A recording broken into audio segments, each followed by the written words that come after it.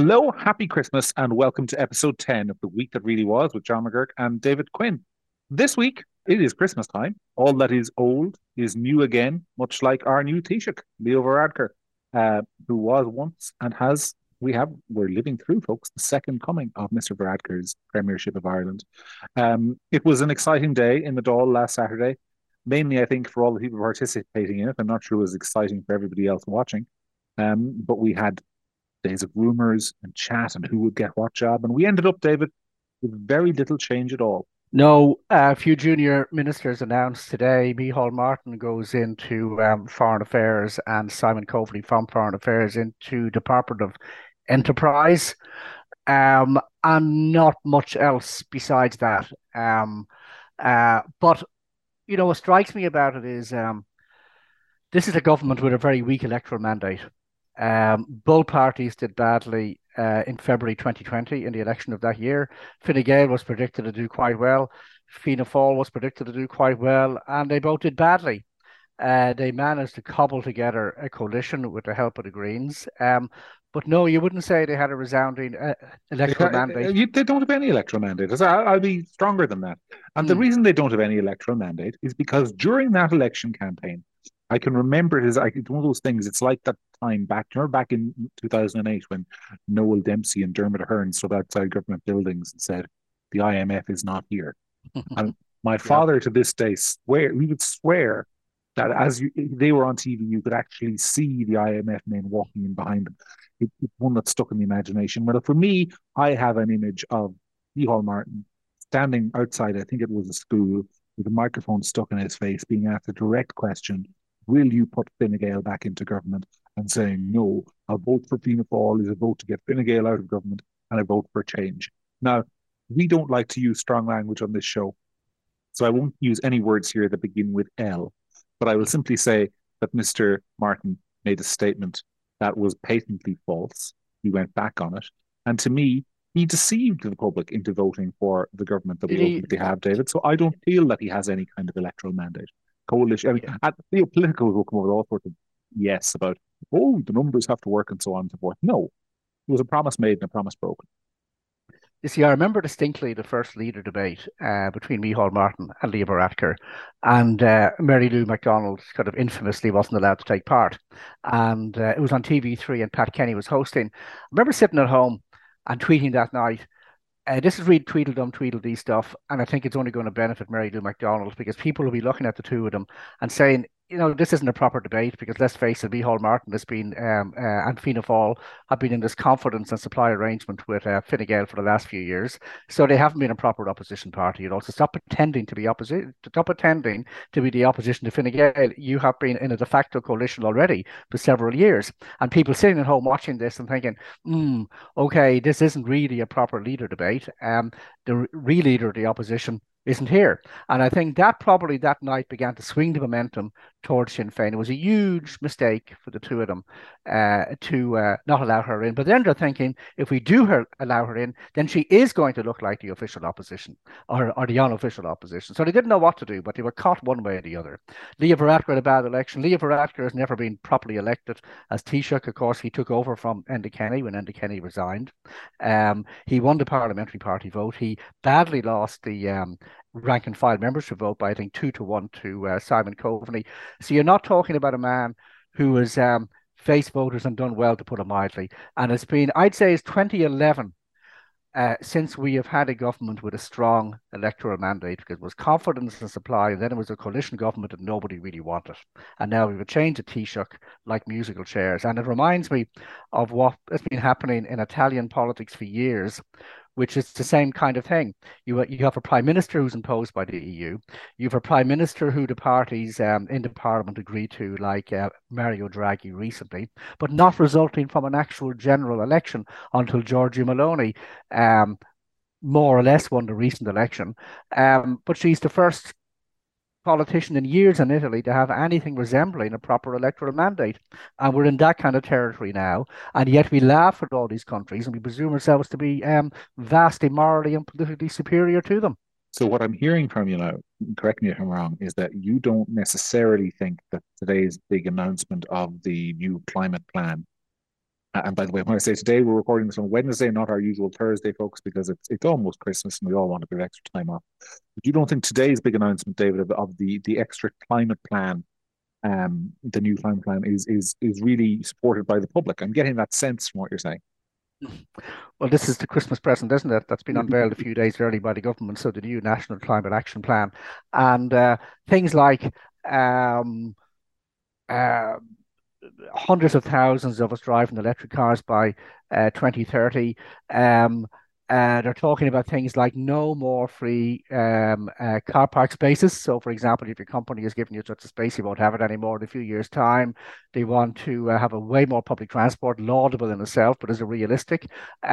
All kinds of major plans for our lives. They want 500,000 homes to be retrofitted at the highest standard between now and 2030.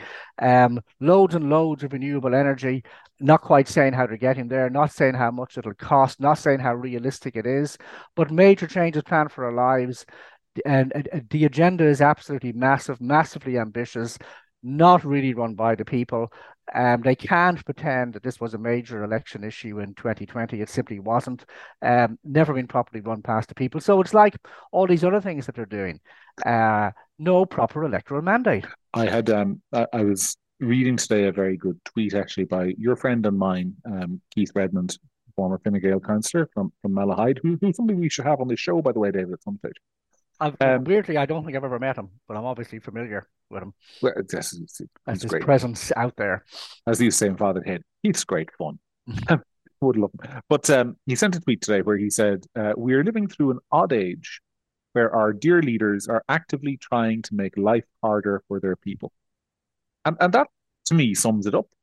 Like everything in this plan is designed to make life a little bit harder, a little bit more miserable. Don't have a car, take a bus. Don't have a diesel car, get a new fancy, heavy, clunky, expensive, hard to run, unreliable electric car. Don't have cheap energy, have expensive energy. Everything is designed to make your life retrofitting your house. Yes. Everything is designed to make life a little bit harder, a little bit more miserable, a little bit more grey, sucking the resources away from you one little week at a time. And this laughable claim that's in the plan, and I have to laugh at it, which is, I think Mr. Varadkar said that we would be the generation to be energy independent by 2050 or some sort of thing. I mean, I have news for the Taoiseach. Cannot be energy independent by definition if you are building your energy grid on wind energy, because you are dependent on the wind. And on the 100 days a year or so, when the wind decides not to show up, you are entirely dependent on somebody else for your energy, or you stick with hated, bad, old, evil fossil fuels, or option three, you go for nuclear. Now, I presume when he says energy independent, he envisages filling the gaps where the wind energy comes from by importing horrible nuclear power from France. So it's not horrible if they build it, but that is not energy independence. That's being energy dependent on the French. So, I mean, some of the claims in here, which by the way won't get,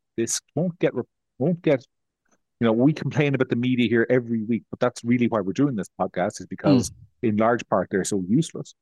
We'll come on to more of that later on. But this wool, and I should really say bullshit more often on this podcast. Our leaders know what I'm saying. It just goes completely unchallenged.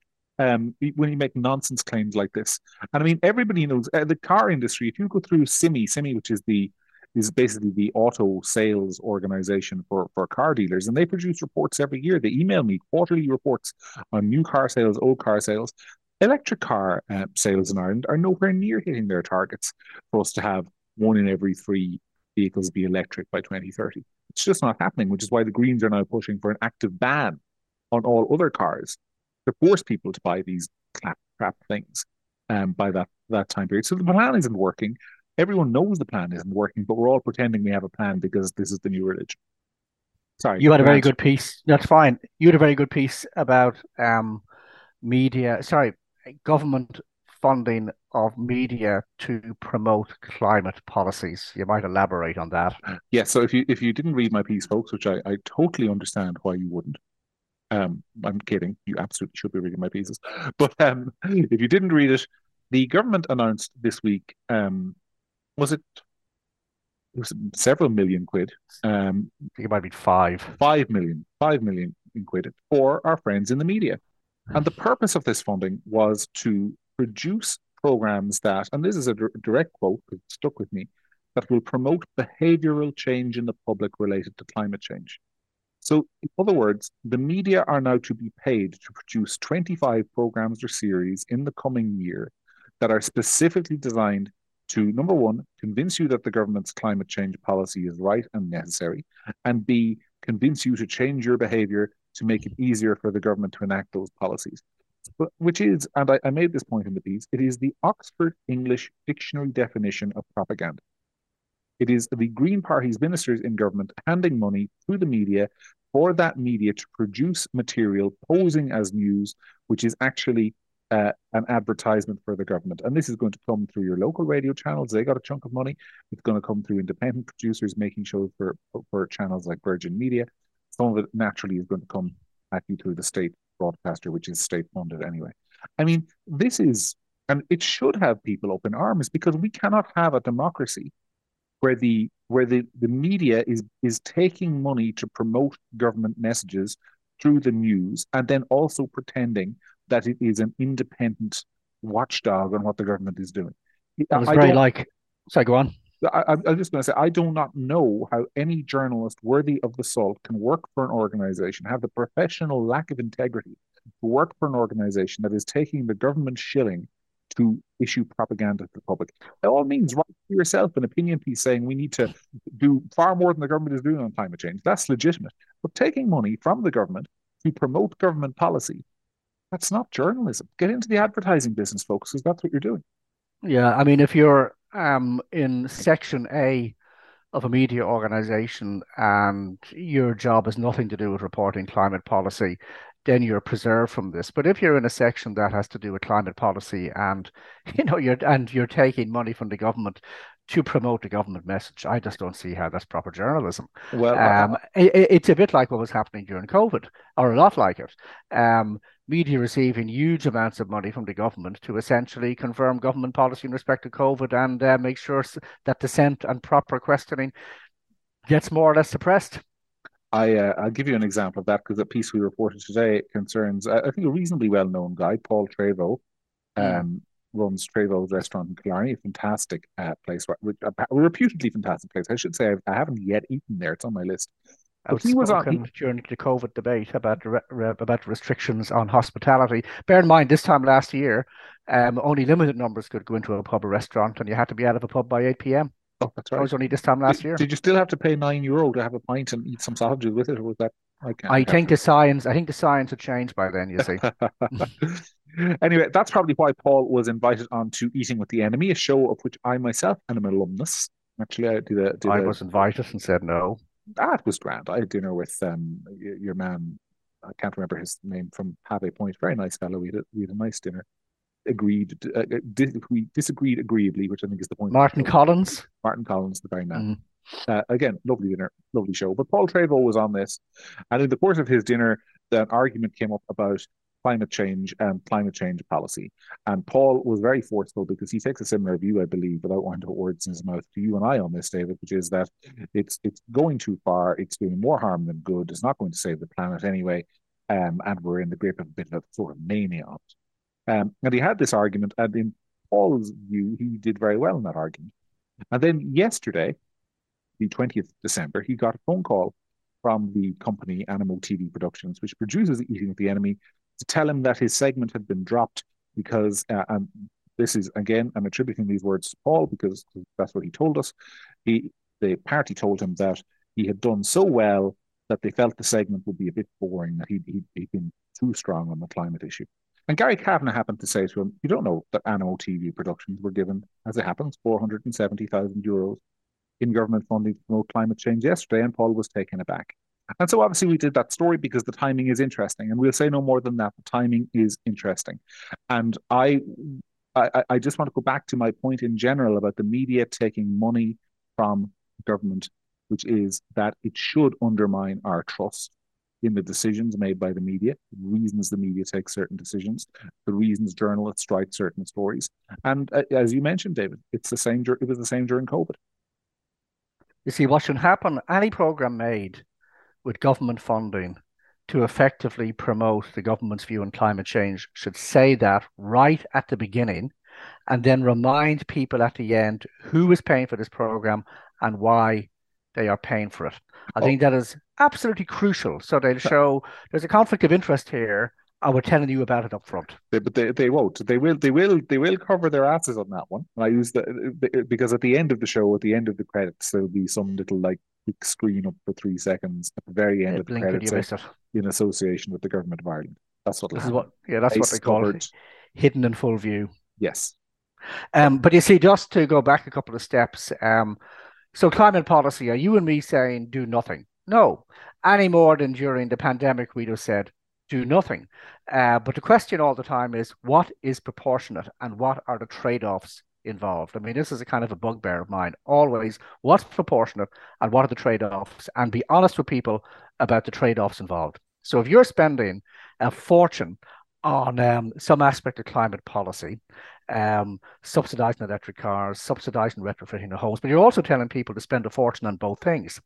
That's obviously money that could be spent elsewhere. And you've also got to say, well, okay, what is the real effect of this going to be on global temperatures? And of course, the answer is absolutely nothing. Okay, we're setting a moral example, but are we really setting a moral example? Does anybody really pay attention? Now, again, this is not to say we should do nothing, but it is to say whatever we do should be proportionate and we should explain properly the trade-offs. What are we sacrificing in terms of health spending or tax reductions or construction of social housing in order to make way for this? That needs to be explained to people. And also, sorry, John, as during COVID, there are many models about climate change and many scenarios from best case scenario to worst case scenario. And you can say the science is more on the side of this than that because they are produced by the same scientists. In the case of the climate, scenarios by the United Nations Panel on Climate Change. So you're not being more scientific when you say we're going to keep on flagging the worst case scenario. You've got to be honest enough, like during COVID, to say the worst case scenario might turn out to be the case, but you could completely overshoot with climate policy by assuming the worst case scenario. And you've got to tell people there are other scenarios as well. I'll go further because I'm sorry, this is a bugbear of mine, and I am going to now outline my views on this because people deserve my views, and I'm going to be honest about them. And I want to reiterate: they are my views; they're not your views, David. They're mine. The whole thing is a farce. It is a farce from top to bottom. I'll tell you something. You mean climate policy? I mean the whole shebang, the climate industry. That's what I mean. And it is because you do believe global warming is happening, correct? I believe the climate changes. It has always changed. It always will change. It may be changing faster. Human activity may have something to do with that, but I do not trust anything I hear on it. And the reason I don't trust anything I hear on it is because it is all state funded. You know, the entire industry of climate scientists, funded by governments lavishly, billions of dollars globally in taxpayer money thrown at these people. Climate, if you want to tell your kid what industry should he get into, what would be a job for life, tell him to be a climate scientist. And by the way, if a scientist, if this same science was being funded to the exact same degree by Shell, Statoil, and the big oil companies, no one would trust it. But because it's state funded, we trust it. We wouldn't trust it because we say, oh, these people are all on the gravy train. They're all taking the money from the oil companies. But we throw taxpayers' money at them, and all of a sudden that doesn't influence them. They're morally pure as the driven snow, David. They would never exaggerate or become alarmist or raise issues that might provoke or even simply suffer from confirmation bias because you're so deeply invested that you want to believe this stuff and you would look for evidence that confirms it. That's what we all do, and that's why you need people to red team everything. Yeah, and the other issue, David, which is I am shortly about to enter my 5th decade of life, and this drum has been beaten my whole life for 4 decades. The polar ice caps were going to be gone by 2013. The polar bears were going to be dead. There's more of them than ever. We were going to be at one point. New York was going to be underwater by the year 2000. There should be no more Bangladeshis left. Micronesia should be gone. If you believe, the likes of Al Gore and his apocalyptic predictions. Every year of my life. Every year of my life, David, we've had 5 years left to save the planet. 5 years. I mean, Prince Charles, and now His Majesty the King, so I'd be more respectful. But when he was the Prince of Wales, he was a clown. Every couple of years, if there's 18 months or the situation will be irreversible, that was in 2004. So it's a farce, first of all, because I mean they are not the boy that cried wolf. They are the armada of clowns who won't stop yelling wolf, Mm, mm. even though they are consistently wrong. I mean, if any other field of science was as persistently wrong over as persistent a period of time as climate scientists Mm-hmm. are, nobody would take it seriously. You see, And I my, do.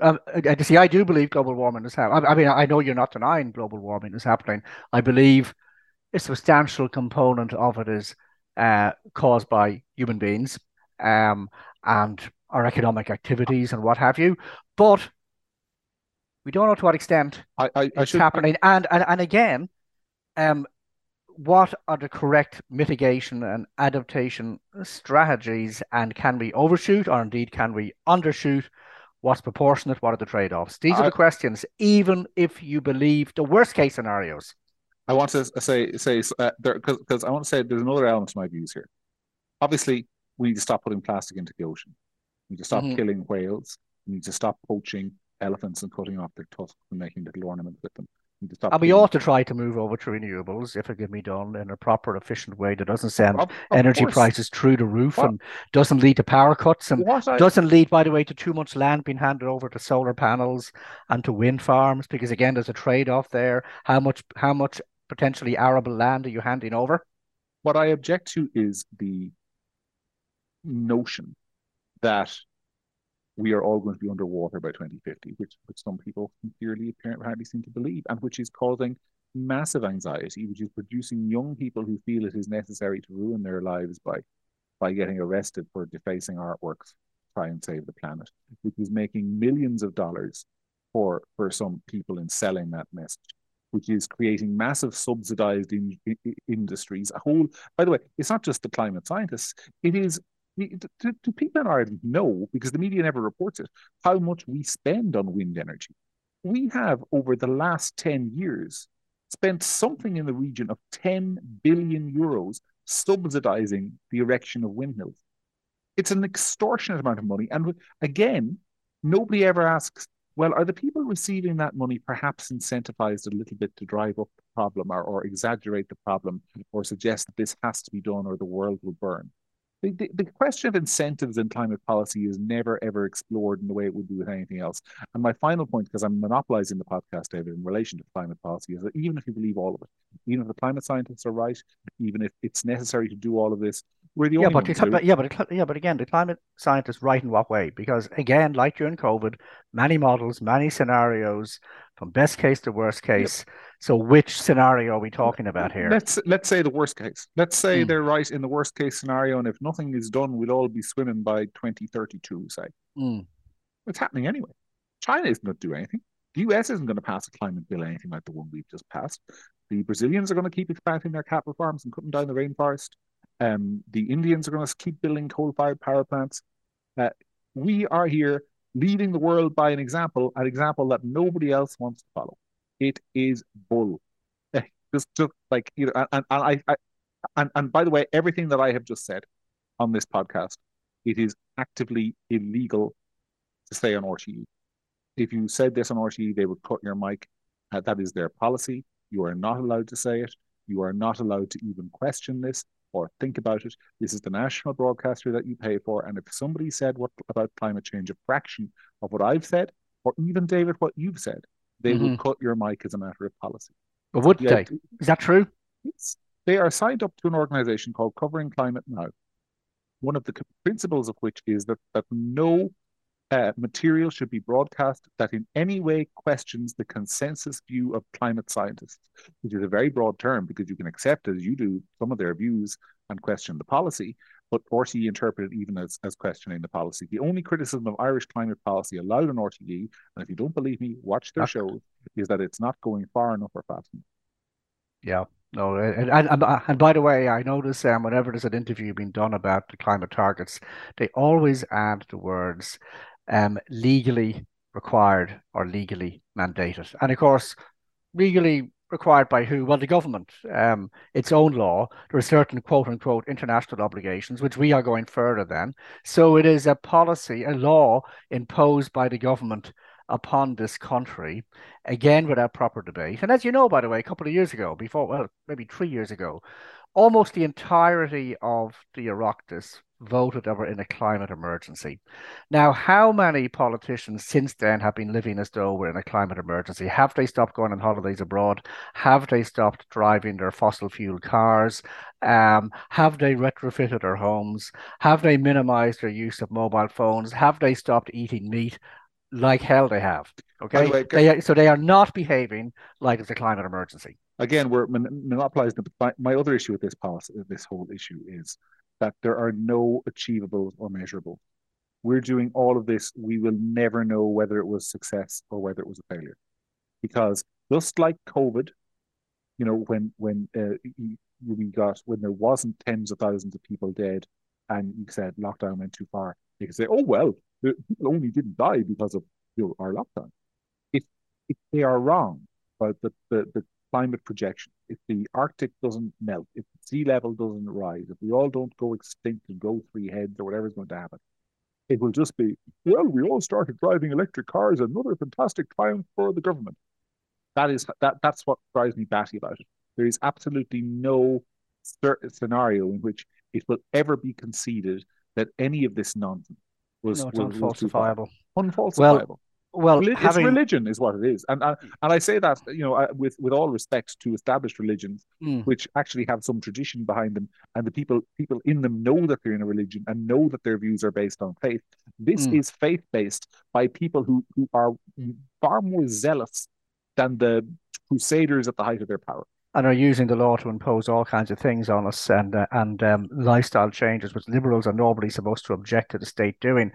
But John, having dealt now at some length with a one completely uncontroversial issue, let's move on to another non-controversial issue, which is what has been happening in Rathkeale. Ah, And by the way, um, my late mother is a ward from Rathkeale. So strong family connection to the town. Um, her mother and father, her mother ran a shop on the main street of Rathkeale, and her father had a harness making business alongside the shop. So that's my roots in Rathkeale, family of jockeys on the ward side, and so on. So obviously things that happened in Rathkeale are of interest to me. And we see the reporting of the scenes of mayhem in Rathkeale from a few nights ago, when cars were being rammed into one another and debris is strewn across the street. And I think there was machetes found on the street as well. And what happens at this time of year is the population of Rathkeale greatly swells when people of an unnamed community come back to the town for Christmas, because that's where they have their roots and they come back from the UK. And what you're noticing in the reporting, like I read a somewhat lengthy piece on the RT News website last night that didn't mention the word traveller once. And same with the news reports on the 6-1 and 9 o'clock news. Now, why is this? And the reason is the usual one, because probably the media, it can't be more than one prime directive, but right up there, like in Star Trek, is this prime directive: never do anything that might lead to increased prejudice against a minority. All right. Now, that is not an unworthy thing in itself. Don't increase prejudice against minorities, including travellers or whoever it may be, Muslims and so on. The trouble is, though, it leads to a suppressing of honest and fair discussion of any sort, because a particular minority might have problems and issues that are spilling over into the wider community. And indeed, those same issues might be causing internal harms within that community, and you are not allowed to discuss them. So, an example would be certain Muslim parts of Britain or certain Muslim parts of France where you have kind of strong jihadist sympathies. That is not the same as the traveller thing, obviously, but no proper discussion of it, lest it may lead to anti-Muslim feeling. And of course, eventually what happens is the problems get too big to ignore. The politicians still try to ignore them, and it increases support for what I've called in previous shows bootlegger parties who say, well, if these mainstream parties won't address your concerns, we will. And we saw what happened to Peter Casey in the presidential election a few years ago. So the kind of dishonest covering up of debate for a worthy aim actually ends up ironically making things worse, in my Uh, opinion. I said a few minutes ago I had dinner with on Eating with the Enemy about 2 years ago now with Martin Collins from Tally Mm, Point. A lovely fellow. We had a lovely conversation, and as it happens, I have great sympathy for the majority of travelers who I do think get a bad name as a result of the activities of a minority. And mm-hmm, I think that's fair to say. I think it's mm-hmm. fair to acknowledge it, and I think we should also acknowledge that the traveller community does have very genuine issues with access to healthcare, access to education, um, issues with people getting married at a very young age, and so on and so forth. There are many problems in that community, and the state, I think, has a duty to assist. But you know what? Where I get off the fence is that when I see Martin's organization, Tave Point, on television, talking about things like discrimination against travellers in pubs and hotels and restaurants, and the only explanation ever given is that we're all institutionally racist. You know, that there's institutional discrimination against travellers and that it's just partly based on nothing. We just woke up one morning and didn't like travellers. That's the impression that's given, that it's an instinctive innate thing. And you see, there's clearly a problem of feuds. I mean, what's going on in Red Keel seems to be. Now, I saw the Irish Times suggesting that there was some dispute going on with some non-traveller outfit in Limerick. But these really bitter family feuds exist and are a problem, Well, and they're a problem that are spilling onto the streets. this isn't the first incident in the last couple of months. We had the dreadful Mm, murder in County Kerry a couple of months ago, you might recall. that's correct, Uh, uh, Killarney, in uh, a grave side, a grave yard yes, in and Killarney, obviously and that was no. essentially not Well, that wasn't obviously discussed either. nobody's been convicted or anything for that, so we'll say no more about it, except that it is Mm, understood. It is understood to have involved members of the travelling community. But on this is why there is discrimination against travellers, and that is not to say that discrimination is justified. That is not to say that discrimination is correct. That is not to say that some people aren't deeply hurt by it, because they are. But this is why. When you see footage, and there was footage circulating online over the weekend of people in a bar literally smashing the bar to bits and smashing each other over the head with bottles and pool cues and everything else, when you see streets strewn with very expensive smashed vehicles, when you see that kind of trouble and you see it emanating from that community, and you've got a business and your future and your financial security depends on that business surviving, it is perfectly understandable, even if not socially ideal, why there are pub and restaurant and hotel owners in the country who, for whatever reason, are less likely to take traveller events. But that element of the and you see, conversation yeah, can't be had. You can't have that discussion. no, no, and it ends up frustrating the public, and then a guy like Peter Casey comes along and he says something clumsy about travellers, as he did in the election campaign of a few years ago, but he ends up Uh, getting 25% of the I vote. want to interrupt you there because there's this notion that Peter Casey said something clumsy about travellers. What did But he I think it say? was because he said that they are people who live on other people's land. Where's that effect? I believe he referenced to a housing incident in County Tipperary, and there was another housing incident that I'm personally aware of where people were given a house by the local authorities and ended up throwing a horse in the house. And there's all sorts of issues like that. He referenced one of those issues, which was entirely accurate and got blamed for it. And he may also have said the thing about staying on other people's land or whatever, which, fair enough, that is clumsy. But a lot of the issues that he raised were legitimate issues, which Hmm. were immediately written off as, oh, no, you're a dreadful racist for saying that. And people got their answer at the ballot box. He didn't win Hmm. because Peter he's not a good candidate. I don't think. It Sorry, was a that's not fair. huge, it was a That, huge vote for somebody nobody ever heard of yeah, before. I'm sorry. I want to be absolutely fair to Peter. It's not that he's not a good candidate. He was not a polished candidate. He was new. He wasn't really aware of how to handle the media necessarily. Mm. came across sometimes a little bit stuttery, but his message resonated, whether people liked it or didn't like it. It resonated strongly. And one of the reasons is because of cover-ups like this. So somebody said to me yesterday, you see RT, I said, you see RT covered the story in Rathkeel, and they said, oh yeah, covered it up. I mean, that's it. I think I said on the podcast last week, the job of the media sometimes in this country is to cover stories with a pillow until they stop moving. That was another example. So, I mean, we've discussed two, very, very, very outstanding examples this week, which is climate policy, and the media getting paid to support government climate policy and not asking necessary questions about trade-offs, proportionality, and so on. And then the coverage of what was happening in Rathkeel, and other similar incidents. And just the incapacity to have honest debates, discussions about these things, because it's so filled with objectives that actually are not journalistic objectives, they're ideological ones. It strikes me sometimes that we live in two countries. The media are performing a lot of the time for themselves. They're watching each other.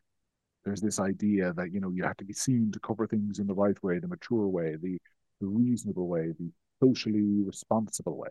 And then there's WhatsApp.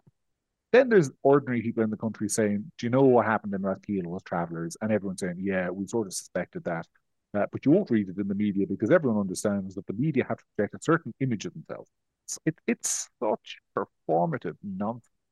And that's just where we are. Was there anything else, David, we want to Well, discuss I before we wish mean, people happy Christmas? yeah, it kind of just neatly brings us on to just the last very brief thing, which is again Elon Musk and you know further revelations at Twitter about interference by, in this case, the FBI, essentially editorially interfering in Twitter so certain stories wouldn't get amplified, for example, Mm. or actively suppressed, like the Hunter Biden laptop one, and just a lack of coverage of this. All that gets covered about Elon Musk is his erratic management of the company because he's still trying to work out what he's doing. It was a company that was doing badly anyway, but the complete lack of interest in the Twitter files Well, and the massive ideological interference and political bias, both by outside forces and internally, because so many people who work in Silicon Valley are completely woke, including most of the staff at Twitter. But the reason the media aren't alarmed by this is because they share the same biases, so they just yawn and say not worth covering. you think these people are like Elon Musk? I mean, they've been shouting for years and years that we need to crack down on fake news on Twitter and get rid of all this, nonsense and misleading stories and kind of things that lead people astray. And then Elon Musk did the biggest thing you could ever do to tackle fake news last week, David. He banned a load of journalists from CNN, and they still weren't happy.